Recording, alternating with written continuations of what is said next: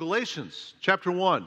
We're going to look at 4 solid truths about the gospel of Jesus Christ. We saw last week, as Mike taught, that Paul was writing this book of Galatians to a region, not to a city, but to a region. Galatia was a region with churches in it, with cities that Paul had started some of these churches in. There was Iconium, there was Pisidian Antioch, there's Lystra, where Paul got stoned. Remember, outside that city, he got executed by the Jews. And so this is a region, Galatian region, where there was churches, where Paul started churches in separate cities within that region. And Paul brought a gospel of grace. Remember, Mike taught about the gospel of grace last week. They called it the organic gospel. And Paul's gospel of grace was very simple. Ephesians 2:8-9, for by grace you've been saved through faith, that not of yourself. It's a gift of God, not as a result of that no man should boast, right? He described this gospel back in the first part of the chapter about grace when he said in verses 3 and 4, grace to you and peace. Verse 3 of chapter 1, from our God and Father and the Lord Jesus Christ, here's the gospel, who gave himself for our sins so that he might rescue us from this present evil age according to the will of God and Father. That's the gospel. For God so loved the world that he what? He gave his only begotten Son, that whoever believes should not perish, but you have eternal life. And Jesus Christ died on the cross for our sins, the just for the unjust, in order to bring us to God. That's the gospel of grace. And all we need to do, Romans 10:9, confess with our mouth Jesus is Lord, believe in our heart that God raised him from the dead, and we're saved. Philippian jailer asked Paul, what must I do to be saved? Believe on the Lord Jesus Christ, and you shall be saved. But there's a problem in the Galatian region. There was false teachers coming in. They were polluting this gospel of grace. And they were saying to the churches, after Paul left on his missionary journey and going to other regions, these false legalistic Judaizers started coming in. Said, Paul's got it wrong. It's too simple. If you really want to be saved, what you need to do is you need to get circumcised. This was to adults. That's a tough sell right there. Ouch! And they all not only said, Judaizers, you got to get circumcised, but if you really want to be saved, you got to go back to law. You got to keep the law of the Old Testament to be saved. Not only that, you need to become a Jew. If you really want to be saved, you need to become a Jew, and then you can really be saved. So what are they doing? It was grace plus other stuff. And whenever someone adds stuff to God's grace, deny it, because we're justified by faith in the Lord Jesus Christ through his grace alone, and that's it. That's it. Otherwise, it's a polluted gospel. Otherwise, it's not organic, as Mike taught last week. It's not organic gospel. It's a polluted gospel. And I tell you what, Paul was blowing a gasket with these guys. He was so upset. Someone was coming in and polluting his gospel of grace. Go back to chapter 1 again, in verse 6. Remember what he said. He says, I'm amazed that you're so quickly deserting him who called you by the grace of Christ for a different gospel, which is really not another, only that there are some who are disturbing you and want to distort the gospel of Christ. But even if we or an angel from heaven should preach to you a gospel contrary to what we preach to you, he's to be accursed. And as we said before, so I say again, if any man is preaching to you a gospel contrary to what you receive, the gospel of grace, he is to be accursed. Remember, the word accursed means anathema. It means damned to hell. Paul's got some, he's pretty upset here. And so what he's saying there is, don't listen to anybody that brings a different gospel than the gospel of Jesus Christ, which is grace alone, faith alone, the Word of God alone. I think of the Church of Mormons. You know, listen, there's a brainwashing that's going on in our Southern culture. I've seen it. I've seen Christians that are convinced that Mormons are just another denomination, and they're Christians too. No! Next time the Mormon's knocking on your door, if you want to ask them a question, ask them, is Jesus God? And if they're truthful with you, they'll say he's not God, he's not creator, he's just a son of God like we're sons of God. That's a different gospel. It's wrong. And it's also, they pollute the gospel of grace because Mormons and all the other false religions out there add to what Christ has done and say you got to do this, you got to do this, you got to do this to really be saved. And what Jesus did is it's done. He said it is finished, paid for in full. And the gospel says your sins are covered the moment you put a saving faith in Jesus Christ. Interesting, the Mormon Church, too, by the way. The Mormon Church has a whole other book called the Book of Mormon, and the reason why they have the Book of Mormon is that they say the Holy Bible has been corrupted, and it needs the correction of the Book of Mormon. No, it doesn't. Revelation 22 makes it very clear that if any man adds or takes away from the words of this book, the Holy Bible, they're to be cursed. That's wrong. And you know, what's interesting is the Mormon Church says this. The Mormon Church says an angel from heaven called Moroni came to Joseph Smith, the founder of the Mormon Church, gave him special glasses so he could read these tablets that were dug up in a yard somewhere, and all of a sudden that's the Book of Mormon. What did Paul say? If an angel from God gives you a different gospel, let them, be accursed. No, don't believe that. That's why we need to stick with God's word, church. The only thing that has authority in our faith and our practice is the true living Word of God. And if it goes against God's Word, don't believe it no matter who tells you. Whether it's an angel from God tells you, don't believe it. Now listen, here's what we're going to do today. The second half of the chapter 1, Paul goes on and gives us 4 more solid truths of why the gospel of Jesus Christ is a real and a true, authentic gospel. And that's one of the things I love about our gospel of Christ and the truth of Jesus Christ is it's verifiable, it's true, it's not based on fact, or it's not based on fable or fairy tales, it's based on fact and reason and truth. This is what Peter said about that in 2 Peter chapter 1, verse 16. For we don't follow cleverly devised tales when we made known to you the power. Let's go ahead and put up on the screen there. 2 Peter chapter 1, verse 16. For we do not follow cleverly devised tales when we made known to you the power and coming of our Lord Jesus Christ, but we were, notice, eyewitnesses of his majesty. For when he received glory or honor and glory from God the Father, such as an utterance as this was made to him by the majestic glory, this is my beloved Son, with whom I am well pleased. And we ourselves heard this utterance made from heaven when we were with him on the holy mountain. So we have this prophetic word made sure, to which you do well to pay attention to as a lamp shining in a dark place until the day dawns and the morning star rises in your hearts. But know this, first of all, that no prophecy of Scripture is a matter of one's own interpretation, for no prophecy was ever made by an act of human will, but men moved by the Holy Spirit spoke from God. See the authority of what we believe there? It's not based on fable or fairy tale. It's based on the fact of God's word and the fact that this isn't made up by men, cleverly devised tales by men. That's why we're told in Isaiah chapter 1, verse 18, God speaking, come, now let us reason together, says the Lord. Though your sins are as scarlet, they will be as white as snow. Though they are red like crimson, they'll be like, well, you know what that's saying? We have a reasonable faith. And that's why Peter said in 1 Peter 3:15, sanctify Christ as Lord in your hearts, always being ready to make a defense to everyone who asks you to give an account for the hope that's in you, yet with gentleness and reverence. We have a reasonable faith. We have a faith that can be defended. We can have a faith that we could explain to people not as legends, not as fairy tales, but as fact and truth. When I first came to Christ, God put a wonderful mentor in my life. I've talked about him often, Dr. Dave Reed. He was a brilliant guy.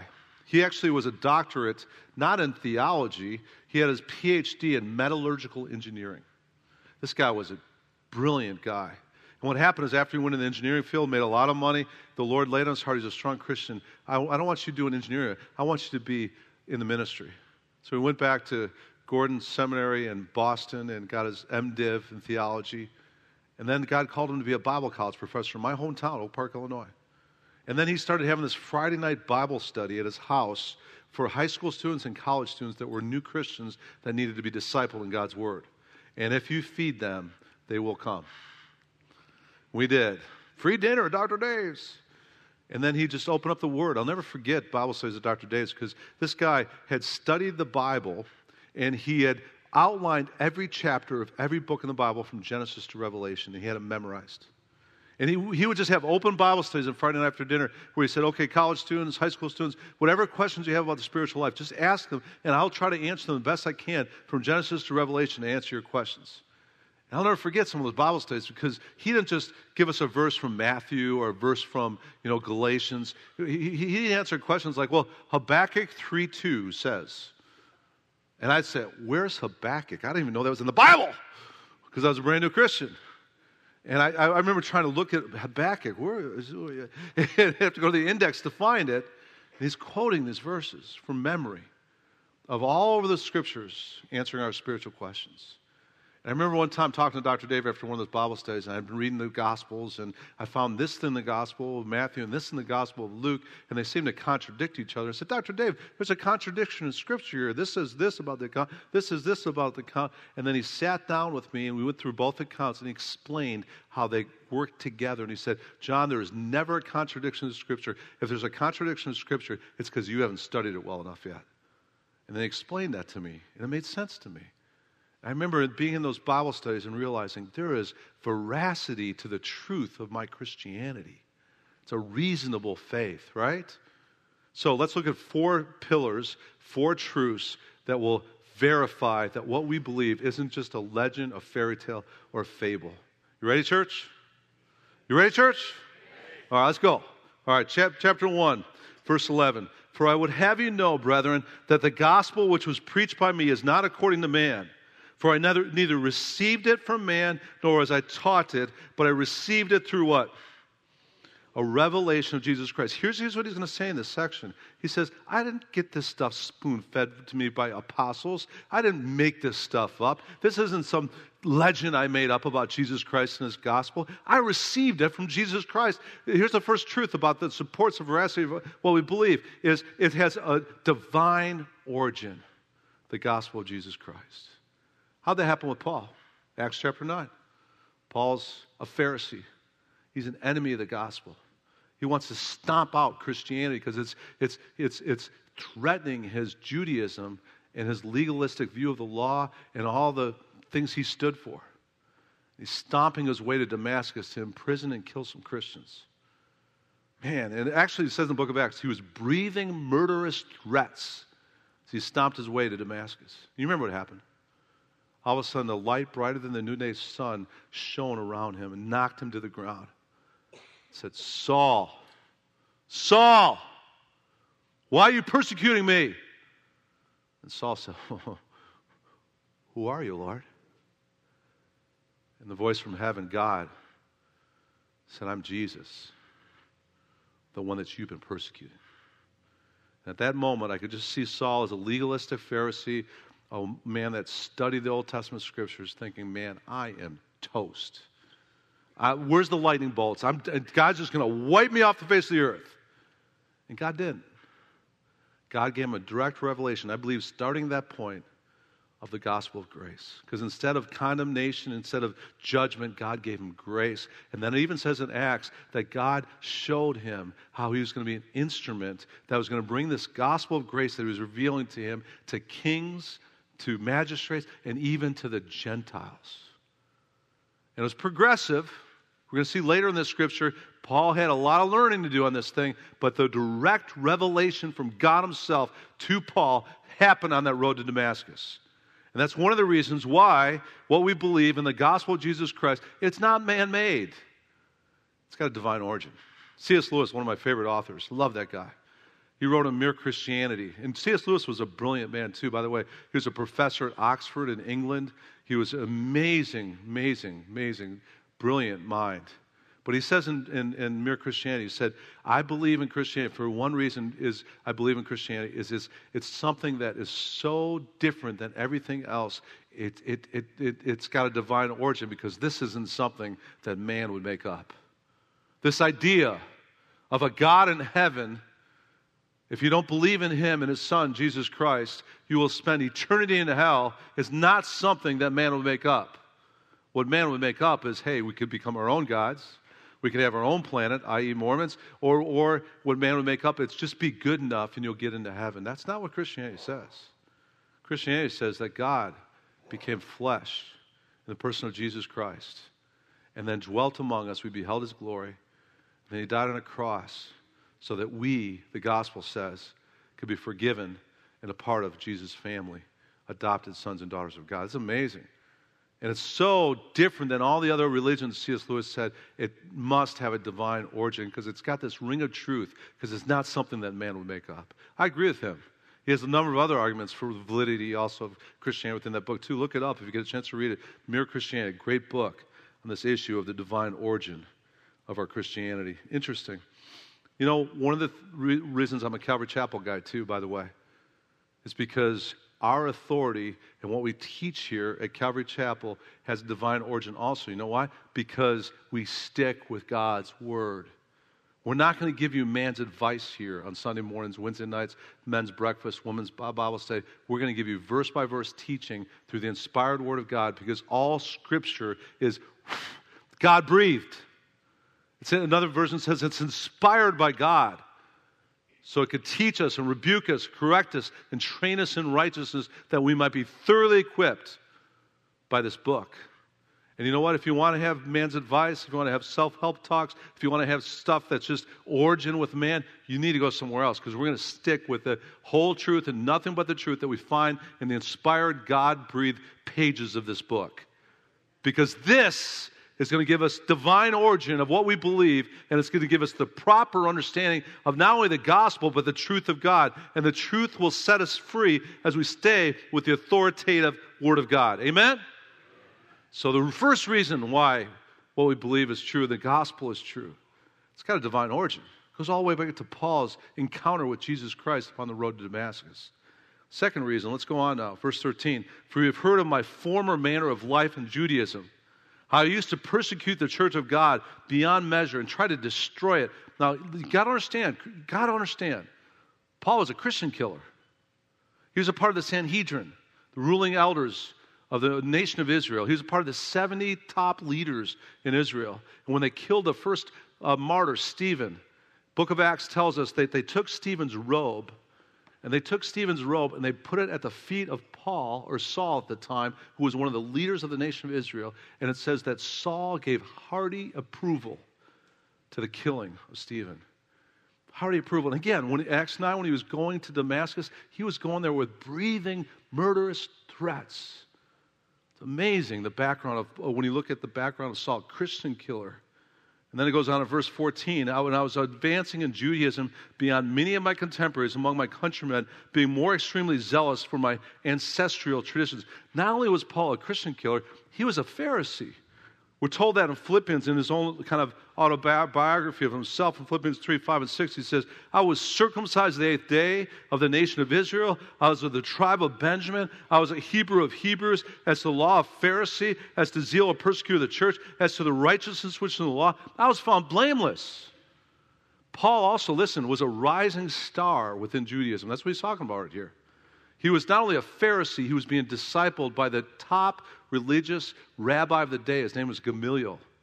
Gamaliel was like the Billy Graham to the nation of Israel at the time. He was famous for being a great rabbi. And Paul was being discipled by this Gamaliel to the point where Gamaliel said, I only have one problem. Josephus says that Gamaliel said he had only one problem with his disciple Saul.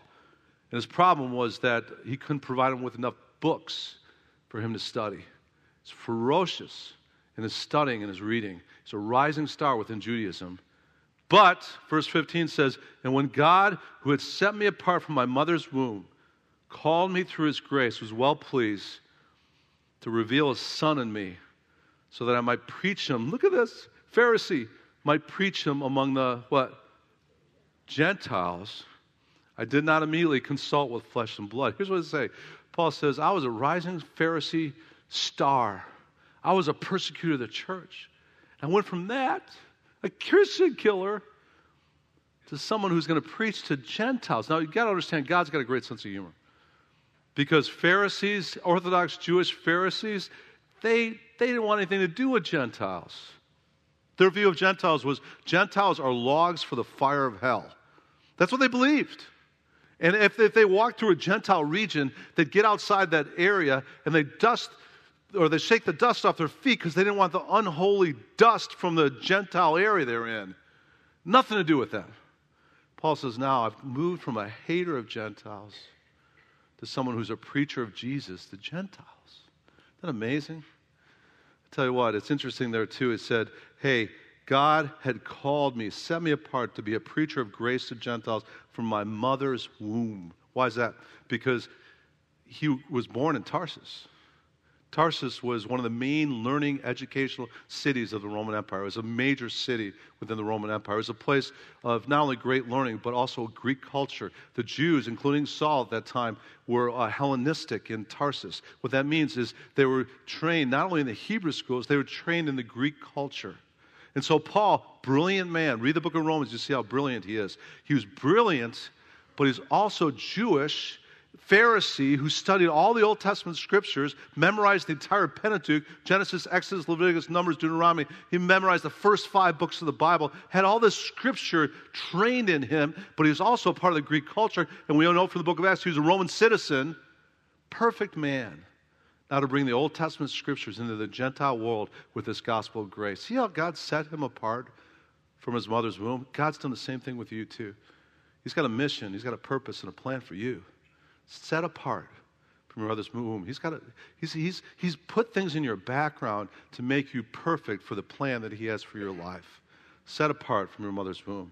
But here's the second thing that validifies the truth of our Christianity. First thing, divine origin. Second thing is it radically changes our lives. Look at this guy, Christian killer. Goes to be the greatest missionary the Church of Jesus Christ has ever seen to the Gentile world. This guy was persecuting the church. Now he's preaching the gospel of grace to the church and to the Gentile world. Amazing difference God makes. The Bible says, one of the things that validifies our Christianity, 2 Corinthians 5:17, if any man is in Christ, he's a new creature. Another version says new creation. I actually translate it could be new species. The old is gone, the new has come. And one of the things you can't argue with is when Christ really gets a hold of someone's life, he changes that person from the inside out. Amen? I mean, you can't argue with a changed life, right? We see it happen here all the time at Calvary Chapel. It's wonderful. We see people on a monthly basis, weekly basis sometimes, come to Christ. We see our U-turn for Christ.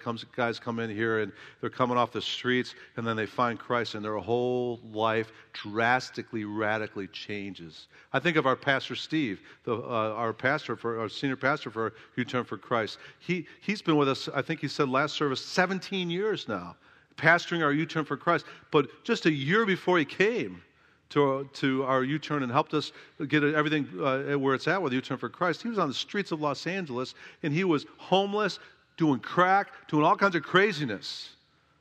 And then he found U-turn for Christ and got saved. And he is a whole different creature. Amazing. I hear him laughing through our hallways in the office, singing praise songs, and I'm going, this guy has changed by the gospel of Jesus Christ. The Holy Spirit's in him. It's changed him from the inside out. And I see it not just in our U-turn, I see it in people in our church all the time. I see marriages changed. I see lives changed. I see people's whole ethic and values changed by the gospel of Jesus Christ. You know what, church? That's the second thing that validifies or gives veracity to what our truth of Christianity is. It changes our lives. It does. Again, if we're in Christ, we are changed from the inside out to new creatures, new creations, and God just keeps doing that work in us and through us. It's amazing.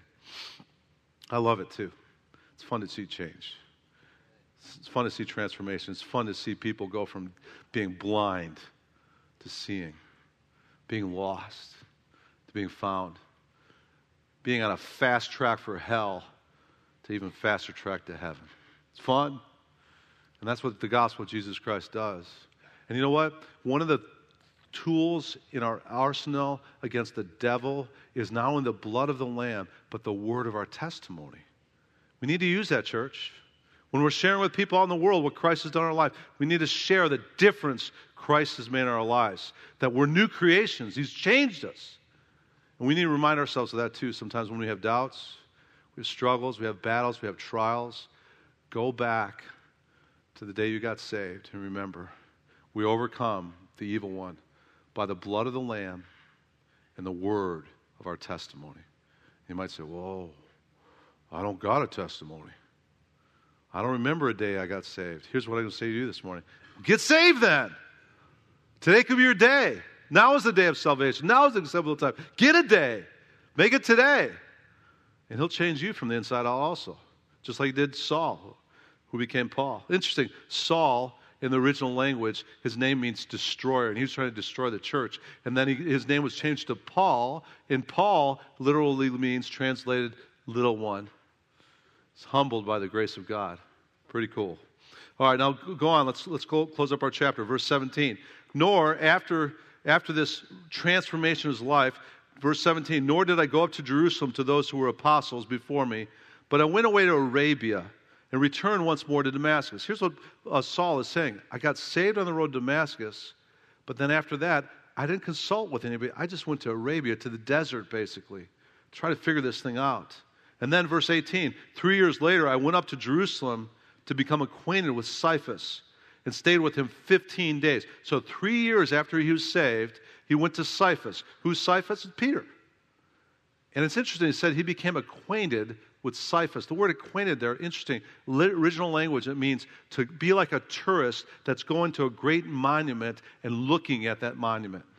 Here's what he's saying. I had the opportunity after 3 years to go to Jerusalem and see this Petros, Peter, the rock. Jesus called him the rock. I had an opportunity for 15 days to spend time with the rock and learn all he learned from Jesus. And he spent 3 years, Peter, remember, spent 3 years eating with Jesus, doing ministry with Jesus, hanging out with Jesus, being discipled by Jesus. And Paul said, I had the opportunity, like a tourist going to a great monument, to see the Cephas, the one who declared Jesus as the Christ. And then he said, after that, verse 19, I did not see any other of the apostles except James, the Lord's brother. Now, James, that's not really brother, that's half-brother. Because remember, Jesus was conceived by the Holy Spirit. James was born of Joseph and Mary. Jesus was born just of Mary and the Holy Spirit. But interesting, James, we know from the Scriptures, also was skeptical about Jesus. Until 1 Corinthians 15 said that Jesus appeared to James after post-resurrection. In his resurrected state, he appeared to James. And then James, his brother, went to become a believer. And we're going to see later in Galatians, he not only became a believer, he became one of the pillars of the New Testament church.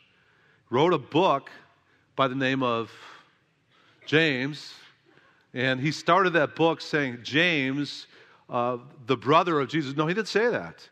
He didn't name drop. He said, James, a bondservant of the Lord Jesus Christ. And also interesting, he got a nickname. His name was called Camel Knees, New Testament church, because he spent so much time after he came to saving faith in his brother, Jesus Christ, that he would spend all his, just hours and hours and hours praying to the point that he had calluses all over his knees from his extended times of prayer. And Paul spent some time with this James. Now, verse 20. Now, in what I'm writing to you, I assure you before God, I'm not lying. Then I went into the regions of Syria and Cilicia, that's close to Tarsus where he's from, and I was still unknown by sight to the churches of Judea which were in Christ.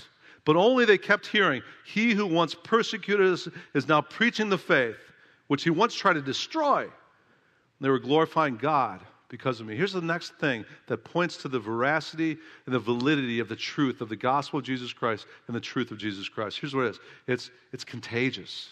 Look what Paul's saying there. He's saying, I used to try to destroy this faith, and now I'm preaching the faith I once tried to destroy. And one of the things that makes Christianity true is if you truly get the truth of Jesus Christ, you can't keep it to yourself. What did Jesus say? Follow me. What did he say? I'm going to make you fishers of men. That's just a part of following Christ. You become contagious.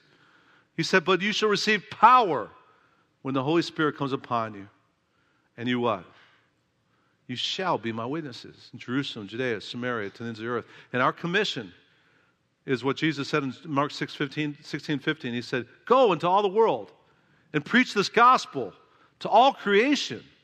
And then he said in Matthew 28, go, make disciples of all the nations, baptizing them in the name of the Father, the Son, the Holy Spirit, teaching them to observe all that I've commanded you. And lo, I'll be with you always, even to the end of the age. And one of the things that I see within Christianity is when people truly get it, they can't keep it to themselves. They got to pass it on to other people. They got to be contagious.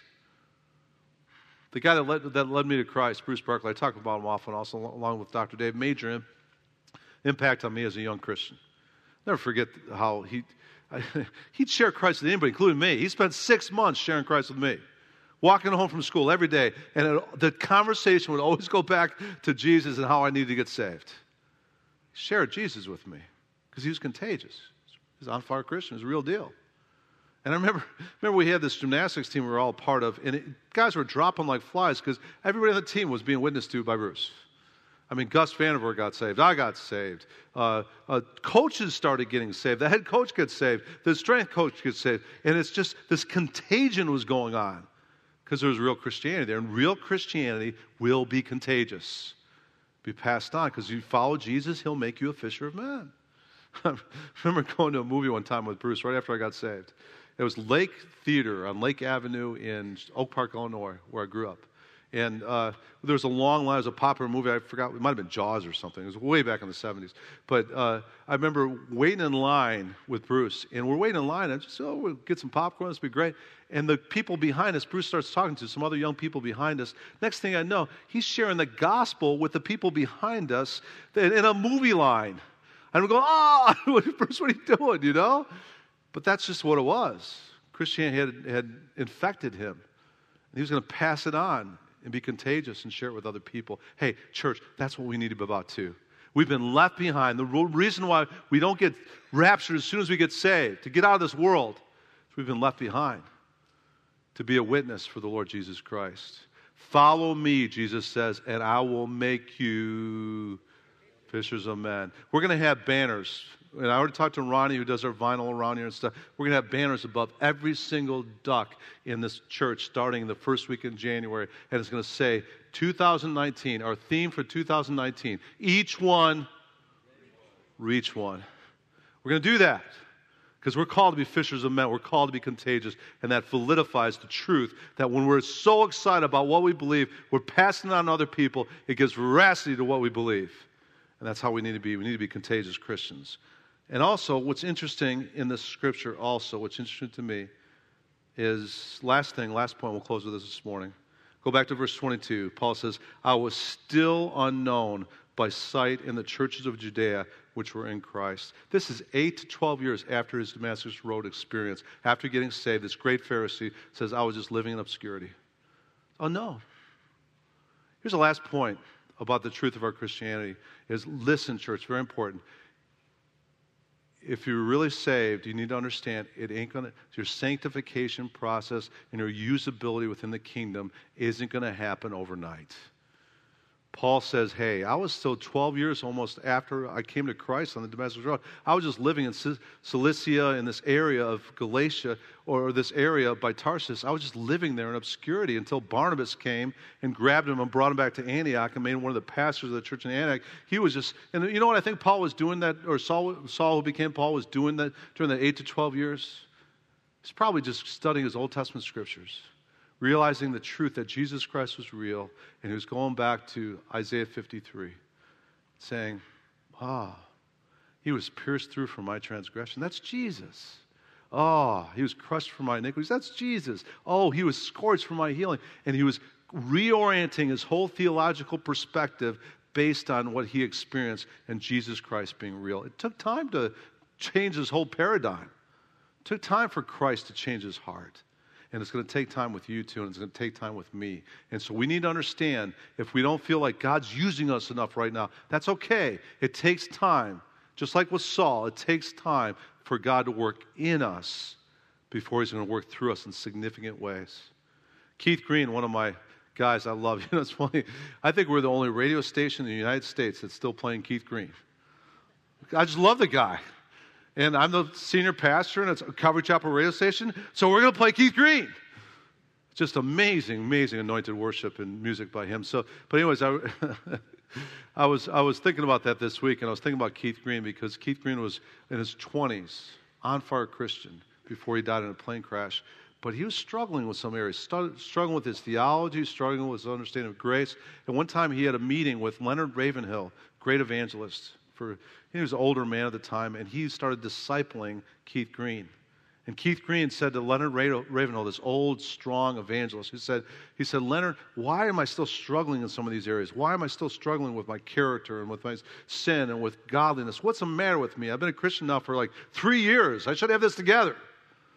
Leonard Ravenhill looked at him and just shook his head and said, Keith, you need to understand.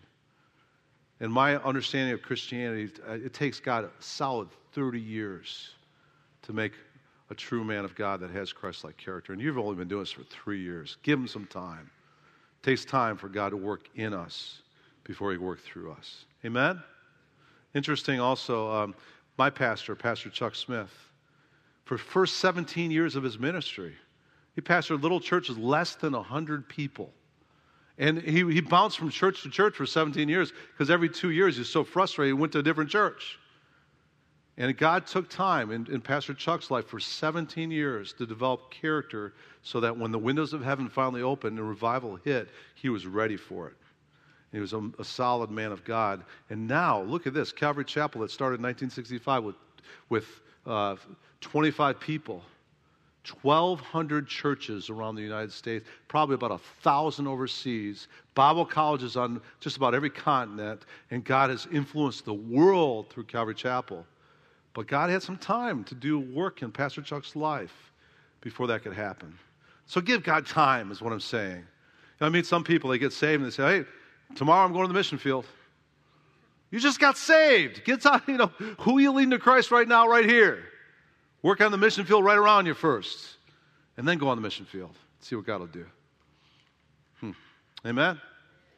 4 truths about our Christianity. Number 1, what is it?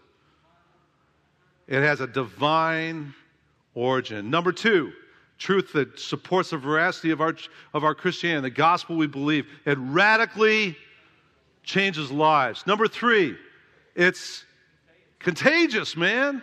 Number 4, it takes time for God to work in us before he works through us. All right, we're talking about the gospel. So, hey, we got a new deal here at Calvary Chapel. We're going to start doing this. I gave them all out to the men's breakfast tomorrow. You can pick them up over at the table over there, just $2 a piece for the bracelets. But we're going to start using these gospel bracelets again. And so if you're here this morning, and some of you might be here this morning and saying, I don't got a testimony because I don't know what you're talking about. It changed life. And so let me share the gospel with you this morning just through this bracelet. It's right here. And there's colors on this bracelet, okay? The first color on the bracelet about the gospel is white. You know what that stands for? God is holy. It's pure, just as white as pure. God's holy.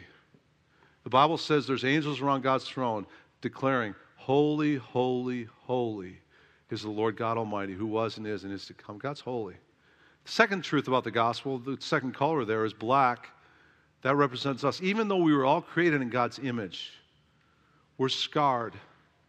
We're blackened by the depravity of our sin.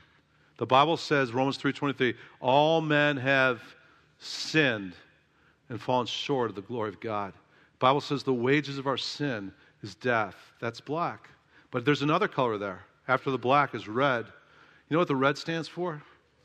God demonstrates his own love for you, that while you were yet a sinner, Christ died for you and for me. The blood of Jesus has the ability to cleanse us from all our sin and what he did on the cross. That's what the red stands for. But then there's another color. That's blue. Represents heaven. And listen, heaven is a place that God wants us to spend the rest of eternity with him at.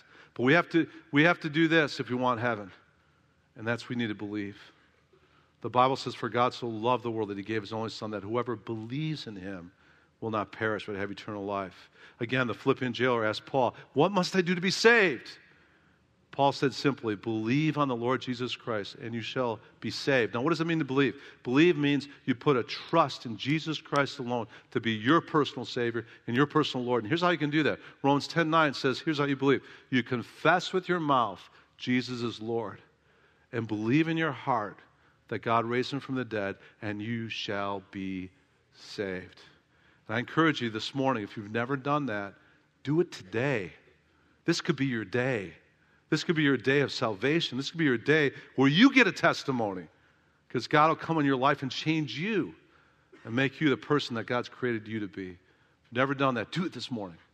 Be a great opportunity this morning. I'll lead you in a prayer where you can confess Jesus, Lord, and believe in your heart that God raised him from the dead. And let's pray. Let's pray right now, Christians in church. Father, we just thank you so much for another Sunday in your house, another Sunday we could study your word, another Sunday we could be just grounded in your truth, Lord. We want to be like that blessed man in Psalm 1, that as we meditate on your word day and night, we'll be like a tree planted by streams of water, and our leaf will not wither, and whatever we do will prosper because we're men and women of the word.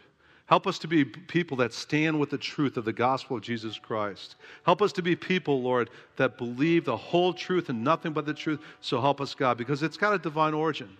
Help us to be Christians, too, that are contagious, Lord, that have radically changed lives. And we got to share with other people because we can't be selfish with this gift of the gospel and the eternal life that you've given us, Lord.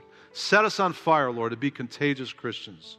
And Father, I pray, too, that you'd help us to be Christians, too, that remember that we're in this process. It's not going to happen overnight. We're in this process of being changed from glory to glory into your image. And help us to be patient with that work you're doing in each one of our lives, Lord.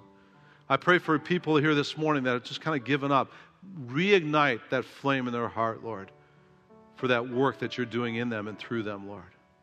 And Father, I pray for anybody that might be here this morning, too, that wants to cross the line of faith, that wants to have a testimony, that wants to have a life that's changed. And if you're here this morning and you don't know for certain that you're right with God, you don't know for certain that you've received Christ, today's your day. I want to give you that certainty. And the Bible says Jesus is knocking on the door of your heart. And he wants to come into your heart. But you got to open your heart to him. If you've never done that this morning, I'll lead you in a prayer and just simply ask you to raise your hand and say, Pastor John, I want to pray to receive Christ this morning. I want to have a testimony. I want to have a life that's forgiven and changed by Jesus Christ. If you're here this morning, you want to do that this morning, I'd love to pray for you this morning. Here's all I ask you to do. Raise your hand right now and say, Pastor John, pray for me that I might have a testimony and that Christ might come into my heart. If you want to do that this morning, raise your hand right now and I'll pray for you right now. If you've never done that before, here's your opportunity. Do it this morning. Praise the Lord right here in the middle. Keep your hand up and I'll pray for you in just a second. Anybody else this morning? If you want to have Christ come into your heart and forgive your sin, today's your day. Don't put it off. The Bible says today is the day of salvation. If he's knocking, open the door of your heart, and I'll lead you in a prayer that will help you do that. Anybody else? Just raise your hand right now, and I'll pray for you. Anybody else this morning? God's knocking. Don't close that door. Open the door. Praise the Lord right back here in the corner. I'll pray for you in just a second. Anybody else? Raise your hand. I'll pray for you.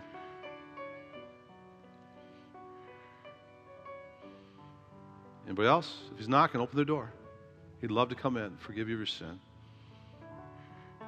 All right, for those two that have their hands raised, I want you to be bold right now. I want you to stand up and I'm going to pray for you. Just stand up and I'll pray a prayer right now for you that will help you receive Christ. Go ahead and stand. Just pray out loud this prayer right now. And church, pray with them. Lord Jesus, I admit I'm a sinner. I trust you, Jesus, to be my Savior. Lord Jesus, I confess you as my Lord, and I believe in my heart that you were raised from the dead. And Lord Jesus, I will live for you the rest of my life. In Jesus' name. Praise the Lord, you guys. Praise the Lord.